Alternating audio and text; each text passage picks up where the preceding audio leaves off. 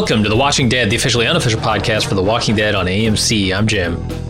I'm Aaron. And today we're talking about season 10? Is this the first time I've ever typed S10 episode 01 into my document? It was weird, right? It feels strange. It's like I felt like I was put my pants on backwards. I got the zeros in funny places. This is just not right. Like you were putting your shin pants on backwards. That was. You maybe put them on wrong side out. You can get twice the use out of your shitting pants if you do that. That's true. Backwards, that's just spreading the mess to places where it shouldn't be. It's called Lines We Cross for obvious reasons. Aaron, what do you think of this episode? I fucking love this episode. This episode made me laugh. This episode actually threatened to make me cry with some of the moments between Carol and Daryl. What do I love? What have I been clamoring for all my years covering this fucking show? Z Nation. Go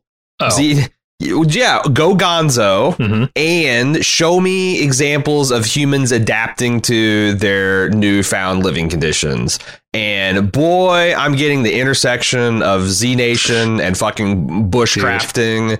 And goddamn flour mills and all that stuff. Like I love it. I thought this episode was great. And it can, and like I tell you this, with the, like 2 seasons ago, if I'd have seen an episode start with a black title card and became aware that I was going to be watching 3 or 4 interleave, I'd be like, oh God, hand me a pistol. It's time to blow my brains out. I don't want to turn into a zombie.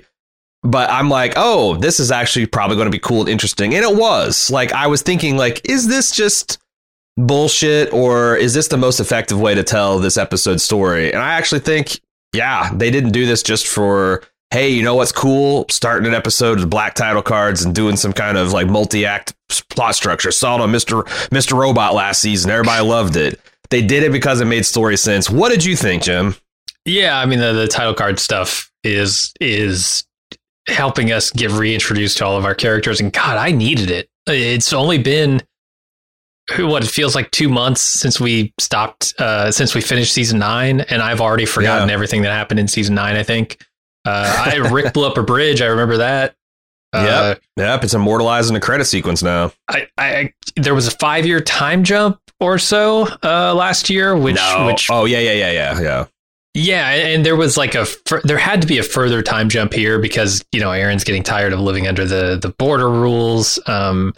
Things feels like they've been gone for a while. It feels like we jumped from dead winter to like height of summer because everything's dry and, Okay. 6 months ish. Like, is that enough time to get frustrated with the borders? Probably. Yeah, 6 months of living under fear of, this unseen threat that keeps you pinned into certain areas. And especially since, Aaron's starting to be a little Phantom of the Opera. He's feeling a certain way about his state in the world and whether he's still a good moral agent or not. We'll have to talk about that because I suppose, yeah. Can I define something for the listener here? Can I define my definition of the word stupid? Because I'm about to use the word a lot, and I feel like we all just need to have an understanding. So when I say something is stupid, a lot of the times I mean I don't like it. In some rare occurrences, I actually love it, and it's still incredibly stupid. Z Nation is the perfect example of this.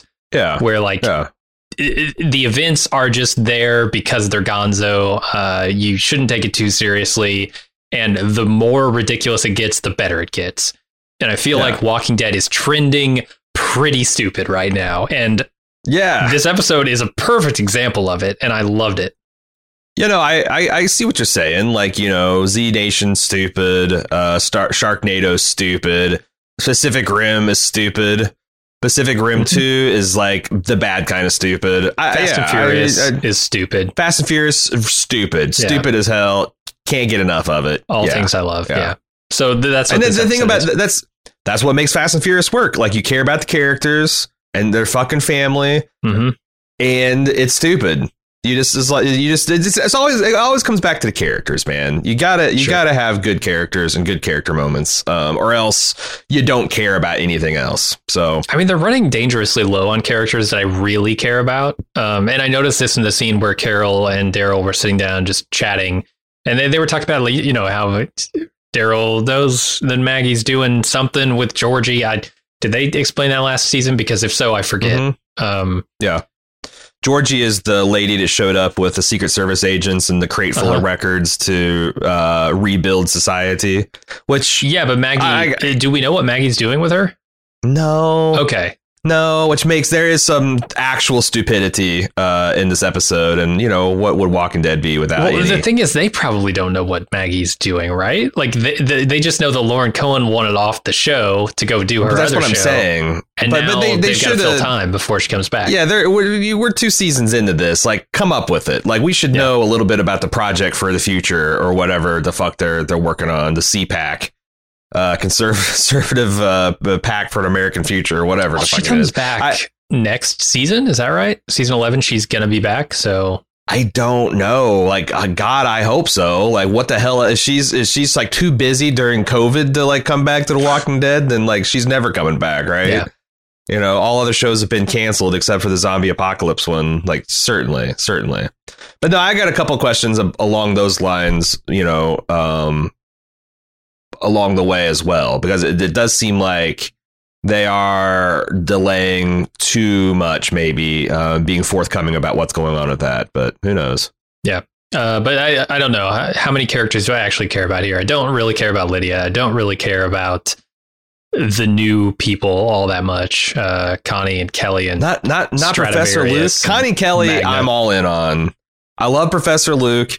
I am lukewarm about Magna and slightly, or it's definitely not shitty Bow Girl. Very competent Bow Girl. You know that she hasn't earned her actual name yet. And neither has Professor. Although I'll call Professor Luke. Yumiko or something. I think it's Yumiko. Yeah. Yeah. But yeah, Connie and Kel, I'm all in on. I am I'm curious about like what kind of like seemingly congenital hearing defect is like late onset like this. Maybe, I mean, the thing is like my takes on The Walking Dead season 10 are going to be less informed than my usual takes, because I just refuse to do research, because I have come perilously close to being massively spoiled just verifying a character name on a Wikipedia article. So it's like I'm just I'm watching it and I'm having my thoughts about it, and I'll do research on like Soviet satellite technology and things like that. We are watching it on it's nice having it on Amazon, because I can check characters' names real quick just by pushing up on my controller. Oh yeah.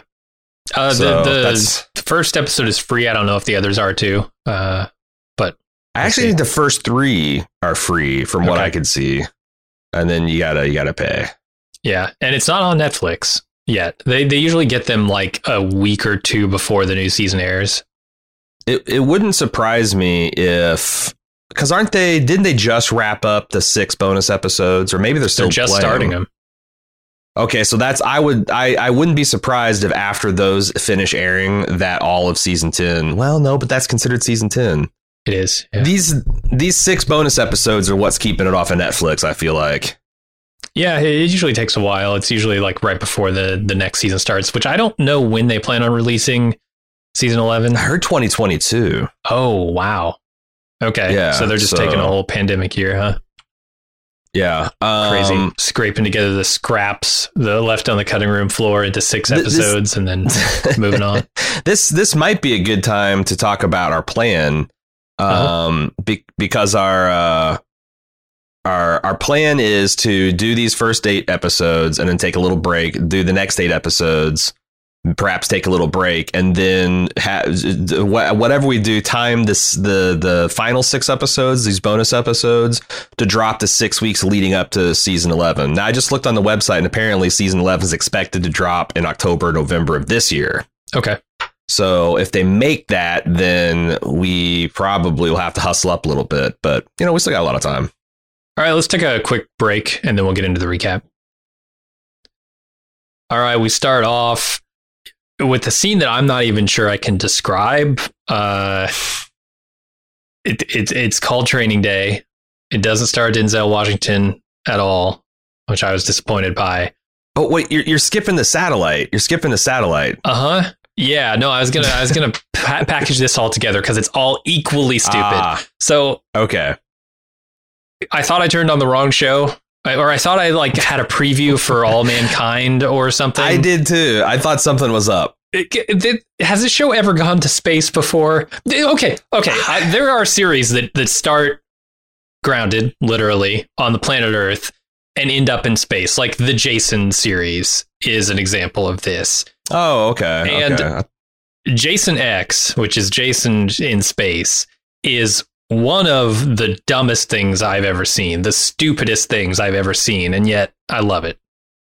This show is going to that place. It has now, I think, probably zombies falling from space. There have to be astronauts in there, right? I don't know. I think it's just a satellite. I don't think this is like the old what do they call it? Mirror. It's not space station. No, I don't think so. I don't think it's big enough. Damn. But it is an interesting idea of like how long would the space station? Like I imagine the space station is burned up and deorbited a long time ago. Although I will say this, and this will become clear as we get further in the episode. I am willing to grant a few scientific leaps. I mean, I'm already granting the idea that these zombies are just coming back to life and they're still walking around, even though some of them don't even have muscles on their legs anymore. Yeah, just bones. So I'm willing to grant this a few logical leaps if it leads to something very, very cool. And yeah, if we can have zombies in space, 6-7 years if the space station's still up there, like I fully support that. Is that what Eugene's going to be working on? Is he going to try and get them off the planet?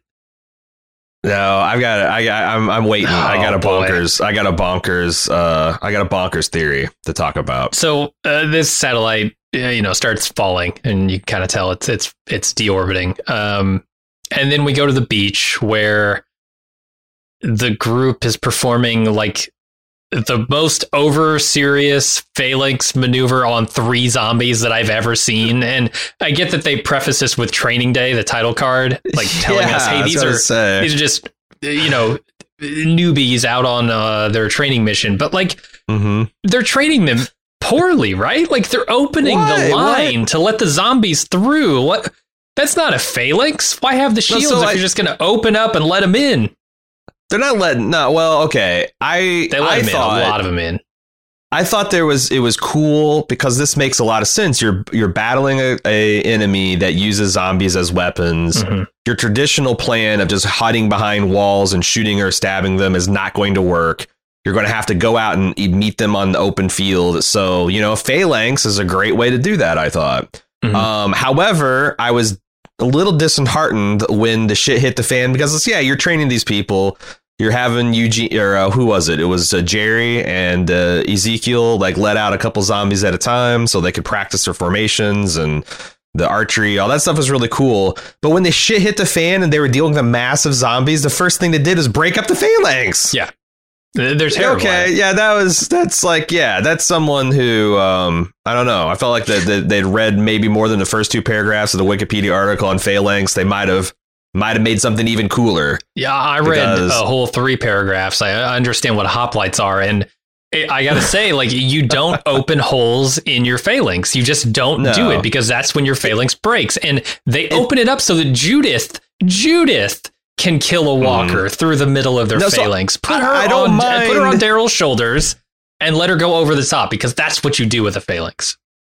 I actually don't mind the military precision of which a phalanx can snap open and to allow skirmishers to go forth and take down stragglers or whatever. If there's the whispers in the crowd whipping them up, like I don't mind that. Like I actually think it's cool. It's just that when you have an effective wall and then you just bust it up into units of 2. Like, that's not a phalanx. That's just 2 dudes holding a shield. Right. Like, you can get around that phalanx by stepping 1 step to the side. It's a lot harder when you're dealing with like a shield wall 60 feet wide. So, but I fucking love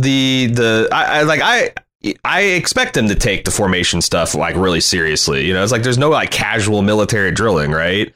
It's just I really serious.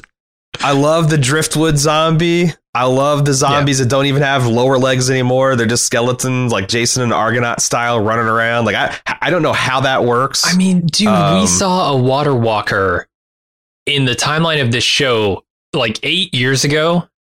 And it was already bloated and disintegrating. I don't know how these saltwater walkers are anything but jelly at this point. Yeah. I've seen what water does to a human body. Man.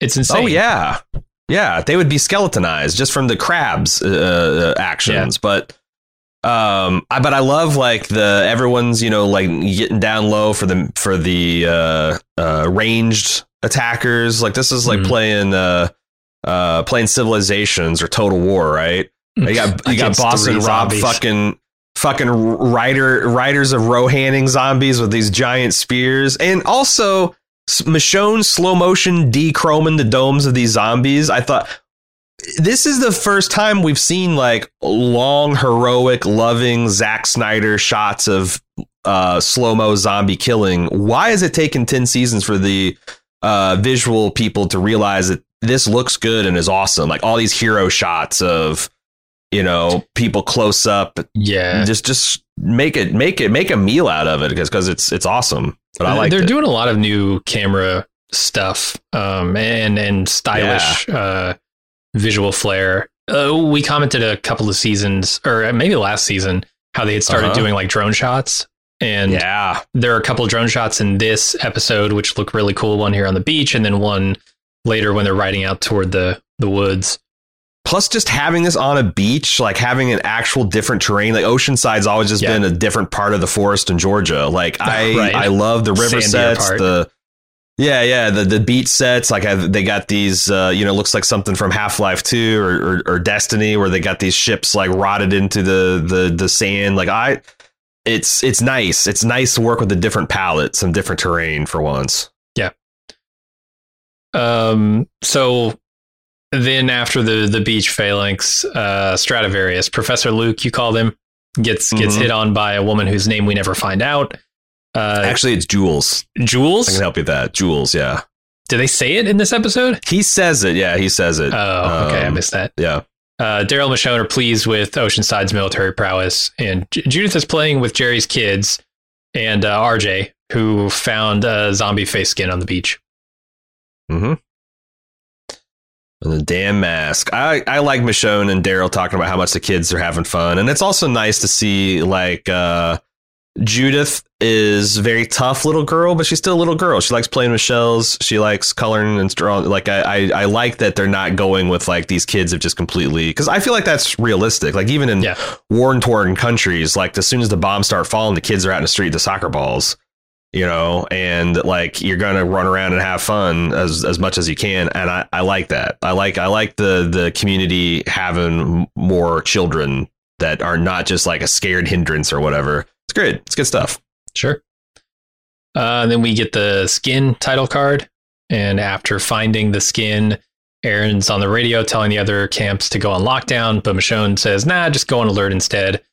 And Aaron convinces her to at least go out on a search for the signs of the Whisperers.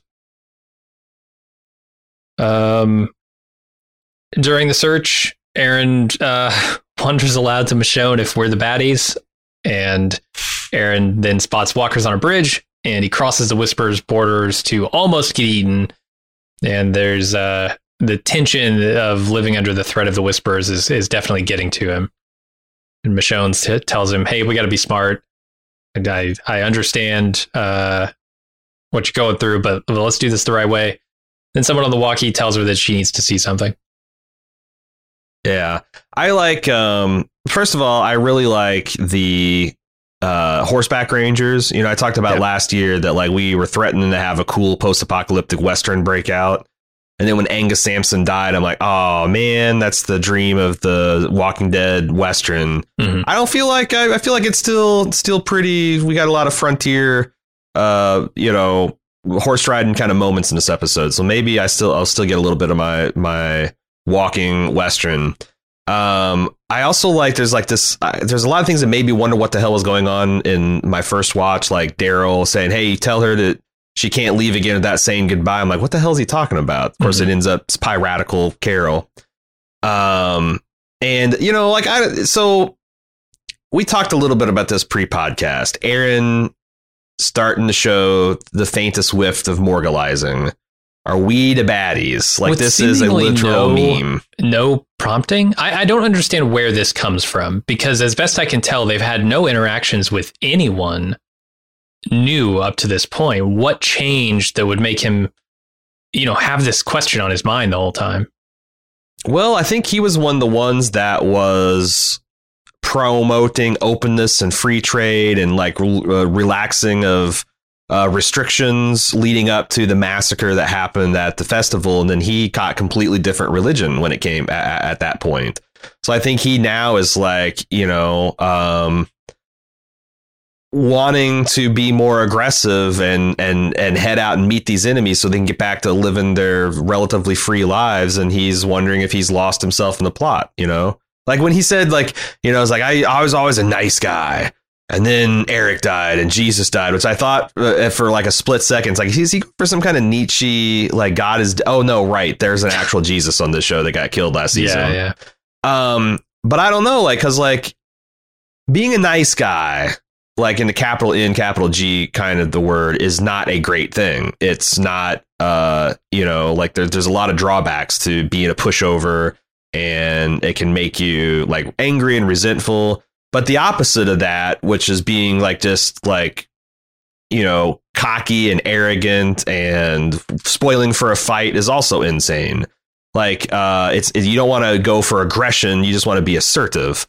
And I feel like that's what he's feeling. He's the nice guy who's starting to feel like he's getting aggressive. And this was like, yeah, literally stupid. What he did charging ahead, like Michelle pointed out, it's like, if this was Whispers, you would have been dead. It wasn't Whispers, and you still almost got dead. Yeah. I like, to a certain point, I like it, especially from a character who's been so squeaky clean, pardon me, squeaky clean as Aaron. If he wears a tiara, that's fine with me. But yeah, I you know what I mean? I guess I'm open. I don't want the whole season to be this. If this is what the season is, we've already had this one, not even one too many times, probably multiple too many times. If this whole season turns into are we the baddies again, I'm gonna be disappointed. They ain't us, Jim. That's all I know. I mean, so many times we ain't them. Yeah. But another, like, it's really cool. Location, and like Michonne bringing up, it's like, well, this isn't us being nice. This is us protecting our people because we're negotiating with crazy people to hold a nuke. Yeah. Interesting how she described the situation here. They're in a standoff with one side that has a nuclear weapon. It's a Russian satellite falling. Wonder what kind of power source that Russian satellite that fell that Eugene might have pillaged. I don't know. Do the Walking Dead writers know that nuclear weapons don't work that way, Jim? I'm not so sure. Does it matter if they kind of on board team Eugene making a fat boy? I was gonna say, yeah, I don't know that I care if it works that way or not. I want him taking it up on a hot air balloon 1,000 feet in the air, and I want him like having the release mechanism's gone wrong. He has to climb out there and undo it. I want to see him riding. Yeah, like Slim Pickens. I want it. Yes. I want all of that. That's my Gonzo theory. All right. I mean, hey man, last season we called a Ren Fair and it happened. So that's right. Yeah, call that nuke. Chekhov's nuke analogy. It's going to go off. You just wait. So then we find the group has found an abandoned campsite with bodies scattered around. Also, a human skin. Yeah. We also see the rare naked walker that isn't completely deteriorated. Like, there was still an ass on that walker, and they say he must have been here for a while. Walker. I don't know about that. He looks fresh. It looked pretty fresh, and also not skin. What's up with that? But I don't think he was I think that there was a camp of people that the Whisperers overran, and he's just a freshie. And I guess they don't skin those. Like, I don't know, like, what's the difference between a walker skin and a regular skin that you just kind of leave out to dry for a while? Yeah. Good question. I don't know. You'd have to ask a Whisperer. Did you notice that this, like, because that's the kind of guy I was. I actually looked to see, and there was there's nipples on the zombie skin. Well, every skin has nipples. Aaron, yeah. I don't know if you're aware of this. No, you're right. You're right. I thought. I mean, you're right. You're right. I withdraw my observation Okay. that these were skin titties. I don't even know why I'm making this observation. I will say this. I didn't think that the Whisperers literally wore the entire skin. Right. I thought it was just a face, just a mask. Or they have the hands, like, you know, right. so they wear the gloves. But like, I don't know. This seems like a skin too far for me. But maybe they use it to make other things. Okay. I don't know. I don't know. So here's the most disturbing part about this entire scene. They head back to Oceanside, but apparently Aaron has like folded this skin up like a blanket and tucked it under his arm to take it back to town. Why? What is he making? Eric puppets back in his apartment? What is happening here? That he needs fucking skins, Bill? No, like, he's Jesus not going to make it. He's not going to make an Eric puppet. He's going to dress it up in a flannel shirt with a vest, sit in a rocking chair. No, I don't know. I'm guessing he's going to use it to fearmonger. Like, it's one thing to be like, hey, we saw evidence of Whisperers. Everybody be on alert. It's another to like throw a skin zombie down and be like, they've come back. Fear for your lives and children. But he didn't really do that. So no, he doesn't. I don't know. He is halfway to an Eric puppet, though. I'm saying between the skin and the face. It's also like these are cross lines. This is evidence, like this was on their side of the fence. So this is evidence of Whisper activity, a border breach. Oh. And we still don't know from last year whether the Whisperers, right? We don't know whether the Whisperers knew about their wintertime. I can't remember if there's evidence that they did or didn't. It doesn't seem like they did, because I would have thought they were just with the final.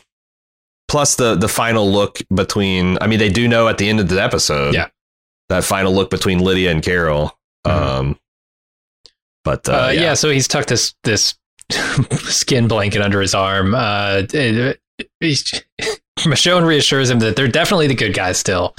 Then she overhears Judith telling RJ the story of her father, the brave man sacrificing himself to save all his friends. And she briefly gets in on the family time action, but then there is an explosion in the sky, which we'll find out is the satellite coming down. And Eugene calls with an urgent message for Michonne. Yeah, I mean, like I said, this moralizing is what it is, but like a little bit of discussion about like what it means to be good and making active choices to be good, and like when do you start making choices that are expedient rather than good. That's something that I have a little bit of appetite for. Some things that we could give some consideration for today. And that the scene of Judith, like, I'm loving that they're getting more RJ in and her explaining like how their dad died through this like metaphor of the brave man and how he lives in all of our hearts and makes us brave too. Got a little misty eyed, man. That little Judith is good. It doesn't hurt that she's a dead ringer for my niece, but I'm a sucker for Judith. She's real cute. She's good. Yeah. And I don't know, the older she gets, the probably more comfortable I'm going to feel with her speaking the way she does. But man, the kid playing RJ is just not an actor. Like, I don't know if you were paying attention to him. Young. I know he's very young, and I'm not blaming him for this. I'm just saying, like, he's in these scenes where, like, he should be kind of wondering what's going on, maybe playing a little more serious, and he's just smiling ear to ear. Like, they've got lollipops just off screen, and he knows he's getting one. Oh, this must be a hell of a fun shoot. Like, I bet, like, Norman Reedus is off this. He's like trying to make him crack up, and right, like this. I bet interacting with them and seeing them interact in person, I feel like this cast really does love each other, and they do have a lot of fun. And I think that, like, it's hard to keep the 5 and 6 year olds from having gleeful looks on their faces when when there's this much fun and coolness going on. It does make me wonder which producer's son that is, but who knows? All right, before we move on to bird wisdom, let's take a little break. We'll be right back. So I was already kind of hyped up on how stupid this episode was, with the satellites falling from space and driftwood zombies and bad phalanxes. And then bird wisdom came on the screen. I just threw my hands up. I couldn't take it. It's too much, man. It's so dumb. Yeah. It is. Bird shit wisdom. Bird shit wisdom. Oh, God, that's such a good line. So we flash back to the call that Aaron made earlier, and we see it from Gabriel's POV this time. Also, Eugene and Rosita are parenting, each in their own ways. Eugene being very analytical, Rosita punching things. Gabriel's expression tells Siddiq that everything is not okay. I swear at one point Eugene was measuring this baby's ass. Yeah, he's taking extensive measurements. He's like, there's also where was he trying to sneak a peek at Rosita's goodies, or was he just like dispassionately looking for a good latch? Because I could honestly buy either way. Like he's looking, is there a good nipple latch on there, or? Yeah, I think the only nipple latch happening was his eyes on her nipples. It's latched onto the breastfeeding. Come on, Eugene, be better. I know. It's the way she shakes her head at him. That's why I think that. But Rosita, like getting herself back into fighting shape, that was cool. Raising this baby on funk, and it loves it. Yeah, funky taste in music this kid's got. Speaking of Eugene's Blacknell and the New Breed is the song we're listening to. I'm so thankful. Huh. But yeah, I like it. We also confirmed that like Eugene, like, his efforts last season and Rosita's efforts were not in vain. They have got a new radio mesh going where the communities can once again talk. I guess we knew that with the Ezekiel giving out his announcements and stuff over the tower and whatnot. Right. It's nice to see that that's all working according to plan. And just seeing this kind of like quadruple, the Eugene, Gabriel, Rosita, Siddiq kind of situation unfolding and everyone's various ways they're fitting in there, I thought is really entertaining. Yeah, it's weird. I don't know what Gabriel's like status is in this family at the moment, but he doesn't seem to be very involved. It seems to be Eugene and Rosita mostly taking care of this baby and Gabriel taking care of the town. I wonder if Gabriel's like, now that he's got a kid, or at least part stake in one, he's like gone super conservative, like hyper vigilant against threats, because he's almost like he almost like disassociates here, like fixating on these threats to the community, which is kind of wild to see. Yeah. Then we go over to Lydia, who is learning to read, but she hates it. And the town council kicks the kids out of the schoolhouse in order to have a meeting. So Lydia goes outside and practices her weapons training. And Negan uses it as an opportunity to get some information about that town meeting from her. Yeah, and the shitty neck tattoo girl they've given her a JCPenney catalog, and she is fully integrated into the Alexandria community. She is no longer a quote unquote bad girl. She's just wearing the Jacqueline Smith collection now, and like everybody else. She must kind of funny the visual coding, the scenery, because I missed her. Yeah, exactly. She's not even Shitty Bo. She's just Karen from down the block now. Wow. I like Lydia practicing with, like, I get it. I get what you're doing here. You've got the bow staff. You're out there practicing just like Henry did. But with a twist, it's a nunchuck bow staff. I don't know what to call this weapon. The technical term for that is a flail, Jim. A flail. Really? I thought a flail was like the thing with the ball on the end of it. Well, that is a type of flail. Okay. So just like a piece connected by a chain to another piece is a flail. Yeah. I believe so. Okay. Yeah. But I think it's also funny Lydia's assertion that reading's not natural. Like, where the fuck did reading come from, man? Like, I mean, I guess it's not, but we invented it. I mean, if it's not natural, what is it? like man-made? Are we not part of nature? Like, I mean, I know like, splitting the atom, sure, smelting steel, fine, but written communication's not natural. I don't know. Yeah, even like bears mark the territory by scratching trees. And that's just saying no trespassing. So come on, true. Come on, it's natural. Yeah, we see Negan working, like doing a forced labor, I guess. He's tending to the crops. Supervised labor. Yeah, he's taking out the trash. And then we go over to Siddiq, who's taking care of the baby Coco, and he has a bunch of flashbacks to the Whisperers. And the new nurse, doctor or nurse, I don't know what he is. I think doctor. He might be a doctor. He certainly plays one on television. The new doctor, Dante, interrupts to introduce himself to the audience as a god among men. He's a lot, Jim. Wow. Yeah. My first thought is, wow, we're at a run on hot doctors here in the apocalypse. Just collecting them. And then second is like, this guy is just a lot. Yeah. Are they implying that he is a Whisperer spy? So I was going to ask you about this because, Siddiq's staring at his mouth and he's having all these flashbacks. And I think they're either implying that he is or they're implying that Siddiq is paranoid and thinks he might be. Yeah. And this guy being unlikable from like a broad perspective, I think is probably help. Because do you believe that even one of Lydia's, or no, not Lydia, the Alpha's top lieutenants could pass for human this easily? I mean, she did it. I mean, she was like, weird. She was fucking weird when she did it. That's what I'm saying. But she was weird and kind of off-putting. But like, someone could just like, shave and brush their teeth and, put on some nice clothes and a white jacket and be like, could you pass for a doctor to another doctor, though? That's the question. Well, I believe a doctor could become a Whisperer, like gun to their head or like zombie horde to their throat. Like, hey, you want to go return to nature? Or do you want to keep trying this medicine shit, doc? But I do feel like that if they ever got to like the place they're in now, they would be like, oh, thank God I can stop. But I don't know. Maybe he's that brainwashed. I just don't buy it. I'm thinking that you're right. The Siddiq is the... are we the baddies? This is going to be one of the things we explore through the way he treats Dante. Sure.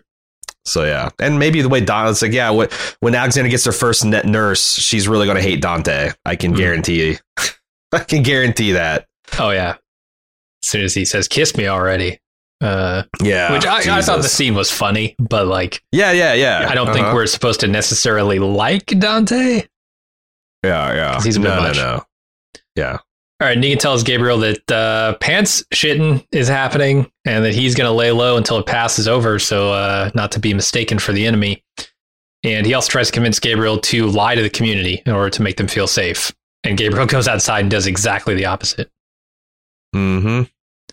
Yeah, I don't know. I don't believe that you should lie to the population. Like, I think, you either believe that most people are reasonable and rational actors or you fucking don't. So I think Negan's wrong here. But also it's like one of those things where Negan's also right, because when shit starts hitting the fan, people do get real tribal. We just looked at that in The Expanse, that civilization falls apart, the tribes get smaller. Well, Negan is, like I said, he's kind of like working his way from them to us. But like if push comes to shove right now, he'll be right back in that us or right back in that them pile. And said the same thing to Lydia, too. And I think that is true. Yeah. But he's head up his ass if he thinks that like what you got to do is tell the population like half truths and lies. No, I mean, if they ever find out, it undermines your authority in the future. Why would you? If they don't trust you, they're not going to listen to you. So, right. So there's the explosion in the sky again. The satellite falls, and Eugene runs off to get Michonne on the radio. And then we go to Sea Dogs, which is the next title card, where we see Aaron's radio call again. This time we follow Daryl to the beach where Kelly is losing her hearing and Connie is trying to cheer her up. Then Daryl waves to her as his dog runs over there, and Kel thinks that Connie has the hots for him. I like the scene. Yeah, that's pretty cute. I wrote in my notes when Daryl waved hi to them. I'm like, Daryl has mastered the art of sign language, and I was just making a joke. But then, of course, Daryl's the type of guy that's making an effort to learn how to communicate with his new best friend, Connie. Sure. Maybe something more, Connie. Maybe there'll be a love triangle between Connie and Carol. I don't know. Also, I could see a lot of uses for sign language in the zombie apocalypse. Oh yeah. Like honestly, it seems like Spanish is the popular second language to learn in school in America.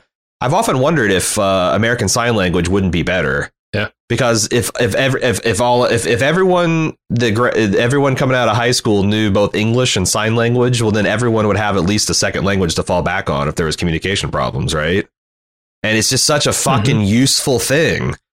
Like you can communicate over vast distances with like fucking binoculars and stuff without any kind of electronics and stuff. And yeah, you can be surreptitious and you're not going to attract zombie attention.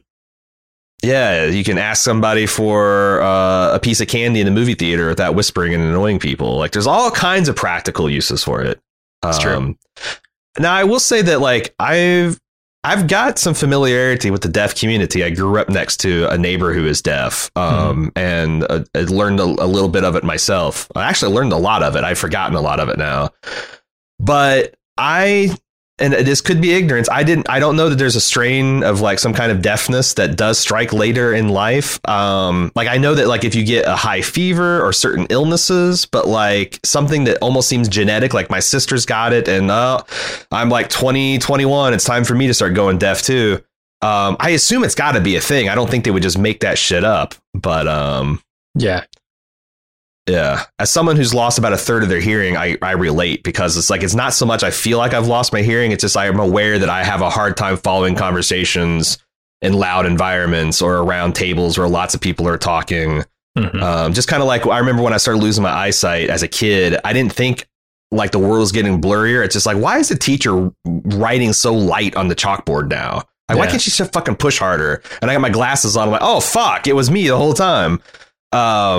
But yeah, I'm curious about what this is going to like how this is going to impact the plot or, be interesting going forward. Yeah, I mean, it is a good character moment between the two of them. You've got characters who I think are both scared, and one of them is doubly scared because she's experiencing this new thing that she doesn't quite understand. She describes it in a way that's like, it's just conversations get muddy sometimes when there's a lot happening. I imagine that's pretty scary, and these actors are doing a great job. So. And if you're doing like it's scary enough in the world we live in today, but in an apocalyptic situation and a war type situation, it must be even more terrifying. Although there would be something pleasing about setting aside Eugene's tactical nuke. If one of the weapons they used to defeat the Whisperers was literally silence, like sign language, communication and stuff. That would be to imagine cool. a scenario. Yeah, I'm sure you could set like something up. Spring and traps, kind of. I don't know. Yeah, we'll see. So Ezekiel has a lot of thoughts about birds and bird shit and bird attacks. He decides to tell Daryl all about them. And Connie then brings Daryl's dog back and flirts with him a bit. And then Carol brings the fishing boat into dock and has a mildly awkward reunion with Ezekiel and a heartwarming one with Daryl. That's exactly. Carol's coming in on the shrimp boat. Yeah, man. Pirate Carol. Boy. I mean, if you wanted to take... If there was nowhere to go, nowhere else to go with Carol, right? She's already been Rambo. Like, you got to turn her into a badass pirate. Yeah, she's been weird mountain grandma that just stays out on the back 40 and never comes into town. Yeah, piratical Carol is pretty fucking sweet. Turn her into a sea dog. Pirate Carol. Yeah, I do like it. I don't understand why they're being so coy about Maggie. Like, why don't these people know exactly what Maggie's doing? Why isn't she writing like in her letters? Like she surely is filling them in. It's like, oh, we're doing such great work. Yesterday, we just reinvented the oil derrick, or, you know, someone got a rudimentary microwave going, or, you know, we just made contact with another band of civilization out west of the Rockies. Like a lot of stuff they're struggling with. Like, oh, my God, is there anyone like us out here? What the fuck is Georgie if not a person like you? I'm this part of the world building seems like it's completely disconnected from everything else that's happening in the series, and I don't get it. Yeah, I just don't think they knew what to do with Lauren Cohen, like, leaving the show. Well, gee whiz has been 2.5 years. Like, come up with some ideas. Like, start spitballing. Yeah. It's your universe. When she comes back, she can be doing whatever the fuck you want her to have been doing. But, like, it's just weird that it's like I don't know, because it's like, I guess you're supposed to believe that Alexandrians know what she's doing, which is fine. You know, they can leave us in the dark, keep their possibilities open. But then Aaron shouldn't be wondering, like, are there any good people out there in the world? Yeah, you've made contact with a vast network of them that are doing trade and, like, bartering, like, technology and reestablishing civilization. The fuck? Like, that's the plain old stupid versions of stuff that's going on in this episode. Like, I don't remember enough pieces of world building are incompatible, I think. Yeah, I just don't remember enough about Georgie. I can't remember if we were ever told, like, what the extent of her connections are. Because, yeah, she had, like, a fancy book and a couple of... She had information and goods to trade, but, like, was she trading out in the world to other people? Was this, like, her first big trade that she did with this book? I don't even know. I don't know. That's what I'm saying. I don't know either. But, like, Maggie's been sending letters from some place in south of Mexico, or somewhere along the Gulf of Mexico, south of where they're at. Yeah, we don't even know what's in the letters. We don't really know. I guess they're not literally in Georgia. They're actually on the East Coast. Yeah, so when they're saying south, that actually means something. Yeah, I just feel like that if they're getting regular letters from Maggie, they should know. And unless Maggie, the only thing that would make sense is, like, if Maggie's group, unbeknownst to us, is also the same group that was working with the trash people to divide people into A's and B's, and there's something sinister. But Maggie living with them for a year, sending constant letters, hasn't known about that yet. Like, that is But then again, why would Aaron think that there's no good people? Because, like, from what Maggie's been saying, unless Maggie's saying, you'd never believe we're getting cattle cars full of people and they're dividing them in teams A and B. And I'm not sure what they're doing it, but that seems very normal. Like, you know, not at all like my experience with determinist folk. Like, what? I don't get it. Yeah. It's stupid. Here's a big mistake by Ezekiel. You never tell a woman who just stepped off a fishing boat that she looks good. She knows you're lying. She knows you're full of shit. Yeah. Yeah. Yeah. Like, nobody looks good when they step off a fishing boat. Come on. Girl, you look like a peel and eat shrimp. A lot of work and you smell funky, but I'll eat you up all day long. Ugh. God, there's a lot of work to get to the good parts, but I'll dip you in cocktail sauce and slurp you down all. That's the pickup line. You acknowledge that you need to be deveined. You gotta have that shell peeled off of you. You bought a bunch of extra legs I don't need anything with. That's the honest way to flirt with someone stepping off a shrimp boat. Right. You say not much of a rind on you, and everybody knows that you look relatively good. Yeah, you go with Westworld. You go with Westworld prostitute. That's what you do. Right. Robo Probo. Here's the other weird thing. This insert shot of Daryl's sign language book in his back pocket. Did we need that? Like, I mean, since I don't know. It's let all, the actor sell it, which he did. He sold to me like he's kind of learned and he's learning, and he's 6 months into a learning process. Sure, it was weird. I don't know. So then Daryl asks Carol about the fishing boat life and tells her that the skin freaks might be back, and he asks if she wants to go looking for signs of them, but she just wants to go out on his bike. So that's what they do, and they go zombie hunting together. And another thing, he's like, hey, we're starting to make this new path to get around a river. Like, you know, hey, fuck these roads. Yeah. Let's just make our own goat paths, because what do we need for trade and whatnot? I thought that was cool. One thing annoying, these people are working on small boat engines. Why are they not sailing? There is a very reliable, free you need no moving parts way to get around the ocean. Yeah. It's very, very, we've been doing it for thousands of years. Like, rediscover the fucking Bermuda sloop, everybody. It wasn't in the book. It wasn't in the book. They don't have an example. Yeah. There were no boats in the museum for the blacksmith to get his hands on. And the blacksmith had no example of a sailing vessel. But I just like, man, I was like, that would be really cool. Pirates of the Caribbean and there's got to be tons of sailboats all up and down the coast that you could salvage and rig up and make more canvas for. Like, I was disappointed that we're getting like fucking Bubba Gump shrimp boats instead of like really cool sailing yachts and schooners and whatnot. Yeah, I'm a little worried because we've seen what happens to boats in this world. One washed up on the shore. Apparently a lot of them wash up on the shore because they talk about in this episode how they're constantly finding these things and getting hauls from them. Wouldn't that be amazing? Yeah, just searching for ghost ships. You go clear like a big freighter. You take it, you clear it of its zombie. I mean, this is just literally like that. What's that? Or that what's that pirate game we were playing a couple years back? Sea of Thieves. Oh yeah. Like, you can literally raid a ghost ship full of skeletons and kill it and take its plunder. Like, that sounds like a pretty cool life, honestly. Yeah, living in an adventure game sounds pretty sweet. Is that going to be the Carol and Daryl spinoff? Walking Dead on the High Seas. Well, they said they're going to New Mexico, which is our next spot here.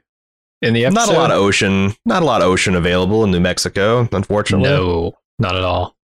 Bummer. Yeah, but I don't know. That's where we're heading. So Daryl and Carol track a deer to the border, and Carol wants to cross over the border to go get it, but Daryl says they can't, and the walkers eat the deer. Afterward, Daryl invites Carol to come home, but she says she's a sea dog now, and Daryl calls Carol his best friend, and she gives him a lot of shit for it. And they're both sad that their old group isn't together anymore and that their lives are just about surviving now. So they talk about running away together, and then the explosion happens. I dispute that Carol, that you could feed 200 people that deer. I'm sorry. It's a small deer. It's a pretty small deer, unless you're literally giving everybody just like 1 cubic inch of meat. The appropriate serving, like 3 ounces of deer meat. Yeah. This with 200 pounds of potatoes, 100 pounds of onion, and about 50 pounds of 200 carrots. Pounds of potatoes. You can feed 200 people. I guess a pound of potato a piece. That's plenty. I'm full. That's no about deer what they for give me, you thanks. Fry Guys. It's about what they give you for Fry Guys with a small fry. I'm going to stand by a pound of potatoes per person per diem. Yeah, potatoes per diem. The PPD. This is a great scene. This is the other scene that kind of got me a little choked up. Just like these old friends teasing each other, or her talking about matching bracelets and dog collars. And what made it work in the end is at the end he actually had a little bit of he'd been, I guess he's just twisting that on the spot. I was like, okay, when she gave him shit about friendship bracelets, I was like, okay, by the end of the season we will see a friendship bracelet exchange between the two. And it was by the end of the scene. Blew me away. And that makes sense because, like, from my experience, a lot of people who are like self-sufficient backwoods types are actually expert seamstresses and weavers and embroiderers because, you got to. Useful. It's like fucking the same thing about old Age of Sail sailors, man. Like, they can whip you up a wedding dress as easy as a mainsail of a vessel. Like, they're just like, those skills are very, very handy to have. So it doesn't surprise me that he's able to like whip up some kind of friendship bracelet and with a moment's notice. Melissa McBride in these scenes might look like a bucket of shrimp that need peeling and deveining, but man, I love her so much. The line, "I'm a sea dog, man." It's just like perfect. She's so good. And it's also kind of sad because you also knew that she had settled into her life at the kingdom with Ezekiel, and were it not for that tragic thing that happened to their son, she would still be that happy person. And like, I think that's what Daryl is too. Like, he's like, yeah, you could go out and be a sea dog, but like, I know as your friend what would make you the most happy, and I need you to come back from that. I like it. It's not pushy. And obviously I would love to see some kind of spin-off with them doing whatever. But you I know, just don't as know a if person it's in who the cards, man. Like I know every time Carol experiences some kind of setback, and granted, her setbacks are severe for the most part. She goes off and wants to be by herself, right? She goes out to the open ocean, becomes a sea dog. She goes to a cabin off on some random road away from everybody else. Like, this is her MO. She just disappears in the woods. She cares about people so much that she cannot, like, the only way she can get away from that burden is to literally get away from people. Yeah. Because she hangs around people. She naturally cares for people. She wants to take care of them. She's tough but she's also tough and resilient and can take care of herself. So like if she removes herself from people, then that gets rid of that burden of taking care of them and not even taking care of them, caring for them.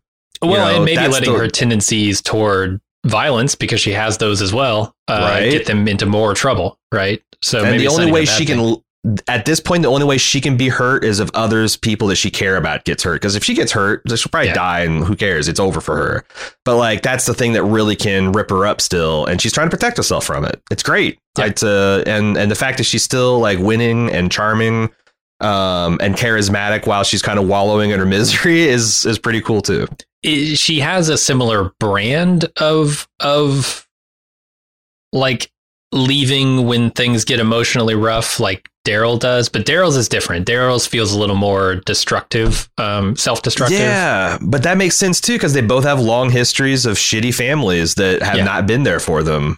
Oh no, the so like bond when between these characters is super strong. All makes sense, because when the things get tough, they want to get away, because people to them means danger and attachments and things that weigh them down and take away from their personal freedom and survivability. It's a great, and the fact that Daryl, the one who's like even more, like possibly the more damaged than her, even the one saying, "Hey, it's time for you to come home," I think is very powerful. It is, and this is why in these scenes I'm thinking, oh man, there aren't very many characters that I really care about in the show anymore. Mm-hmm. Like we've lost all of the main characters except for Daryl and Carol from the very beginning of the show, right? And at this point, like the stuff they've did 8 seasons ago is the stuff that still resonates and is powerful. The journeys of those characters are the ones that I still care about, and we're just losing them left and right. Yeah, I do disagree that's like it's because I thought that there's a lot of things impactful last season. I thought Carol coming to like this relationship with Lydia, and honestly, that's the one thing I'm a little disappointed on, because like I thought that, you know, Carol got to a point where she realized that she had work to do with Lydia. Yeah. And she's kind of abandoned that. And you see that Lydia is having a hard time in Alexandria. But yeah, like the things that she went through, losing her son, choosing to leave Ezekiel, like those things resonated. You know, it's not a lot, I'll grant you, from season like 6 through 8. But a lot of things in season 9, I think, do impact my understanding of Carol and deepen my appreciation for what she's going through right now. All right, let's take a little break and we'll come back and talk about Lines We Cross. All right, we're back. Everybody's panicking because the satellite that fell to Earth is going to cause a fire that might spread, but it's on the other side of the Whisperers border. What the hell are they going to do? Well, they decide to cross and put it out anyway, take that chance, and they fight the fire all night, and they start running low on supplies and then running low on energy, and that's when the walkers decide to close in, and there are just a ton of them, ton of walkers. I guess we should take this as it comes, because the next section is called Embers. This is like the only scene in that entire section. Yeah, I just want to say that like I thought all the forest fighting stuff was cool. Like it's a little these people walking around with 5 gallons of water on their back, fighting fires. But the stuff that they were doing as far as making burn lines and cutting down trees and removing the fuel, burning, like that's that's back burning. That's all like legit firefighting techniques. And using sand is a replacement for water because it's probably lighter, I'd have to imagine. Yeah. I thought it was really cool. Ezekiel just being like possessed to stop this from happening because he's so traumatized. Like, the fire was the beginning of the end for the kingdom. I won't let this happen to Oceanside. Like, I thought that was really cool. Yeah. Jerry being a human bulldozer and badass was cool. it's good stuff. You do wonder, like, when the zombies attack in mass, especially when we saw the Valley of the Dead at the end of this episode empty. Was this like a deliberate attack of the Whisperers, or is this just the result of Whisperers migrating back north? You know, like maybe it's earlier in the season than we suspect, and they're just now wandered from their migration, and they're going to come back into their herd lands. I don't know. Yeah, I don't know either.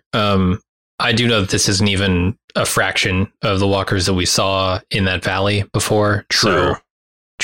That was a lot of fucking walkers. Yeah. If this is intended to be the punishment for crossing the borders, they need to try harder, and they can. Yeah.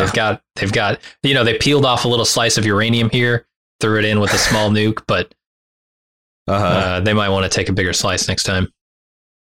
So, sure. And then we go to Embers, and there is some slow-mo zombie fighting action, which we talked about earlier. And they managed to put out this fire. Eugene, however, refuses to leave before stripping this satellite. So Michonne gives him 5 minutes, and we find out that Daryl and Carol are missing. Oh, yeah. So again, the slow motion zombie kills I love. I loved especially the one that's like looking down the barrel of Daryl's crossbow as it's shooting a bolt. And I'm like, yeah, man, did you guys just discover high-speed cameras? Because holy shit, this stuff looks really cool. Carol using a zombie for a fire extinguisher by slitting its throat. Jesus. Like, this is the best example of stupid. Yeah, and it's right on the border, right? Oh, like, yeah. It's almost... And in fact, I kind of wish she'd been like, she's like, everyone grab a zombie, and like they form a line and just start, like that would have pushed it even more into the Z Nation stupid boundary of this condition. I find it hard to believe that there is uncoagulated blood in a single zombie vein. I know, but whatever. I know. Right. And then fucking Daryl bringing down a flaming tree with one well-placed axe swing, like he's Paul fucking Bunyan. I couldn't believe when someone shouted, "Lead them to the fire." Do you really want... you just spent all this time backburning and drawing lines and trying to put out this fire. You want to set zombies on fire and let them roam the woods? Yeah. Because fire doesn't kill zombies, certainly not instantly on this show. Not instantly. Or even ever. I don't think like... There was that one pit where, the zombies were burned, but they were still alive, right? Was that one zombie that was like that melted into the street from being set on fire and tried to get like I used to think that a fire would cook a zombie's brain, like right. I don't think like the Hot Georgia Sun does when they sit in a car, right? The zombies might have evolved a little bit. The zombie virus might have evolved for some heat resistance because that just in several seasons has not been the case anymore. If you burn a zombie to ash, they'll stop moving, sure, but that's about what it takes. But yeah, these hero shots are just super sweet. I love it. They are. My biggest what the fuck in this entire episode is, what does Eugene think he's going to do with satellite parts? And you might have explained it. It might be so far-fetched that I just couldn't conceive of the idea. Are you serious that you don't think there's anything on a satellite that would be useful, like microcomputers? This is a super highly specialized... Dude, it's nothing you can't get in an electronics store down the street. There's nothing generic enough in a satellite from the 60s or whatever that's going to give you the shit you need to do the job you need. Yeah, because you're not looking for like 100 feet of wire. Yeah. I don't know. You can go get motors and gears and radios and shit at a hobby store. Like, just raid a Hobby Lobby, you're good. Like, I feel like, there could be some like thrust, like, RCS thrusters and maybe some servo motors and gyroscopes and things. And certainly what I'm going for is like a radioactive decay reactor. Now, I want everyone to know that I want everyone to know that I know that there's no way you can turn that into a nuclear bomb.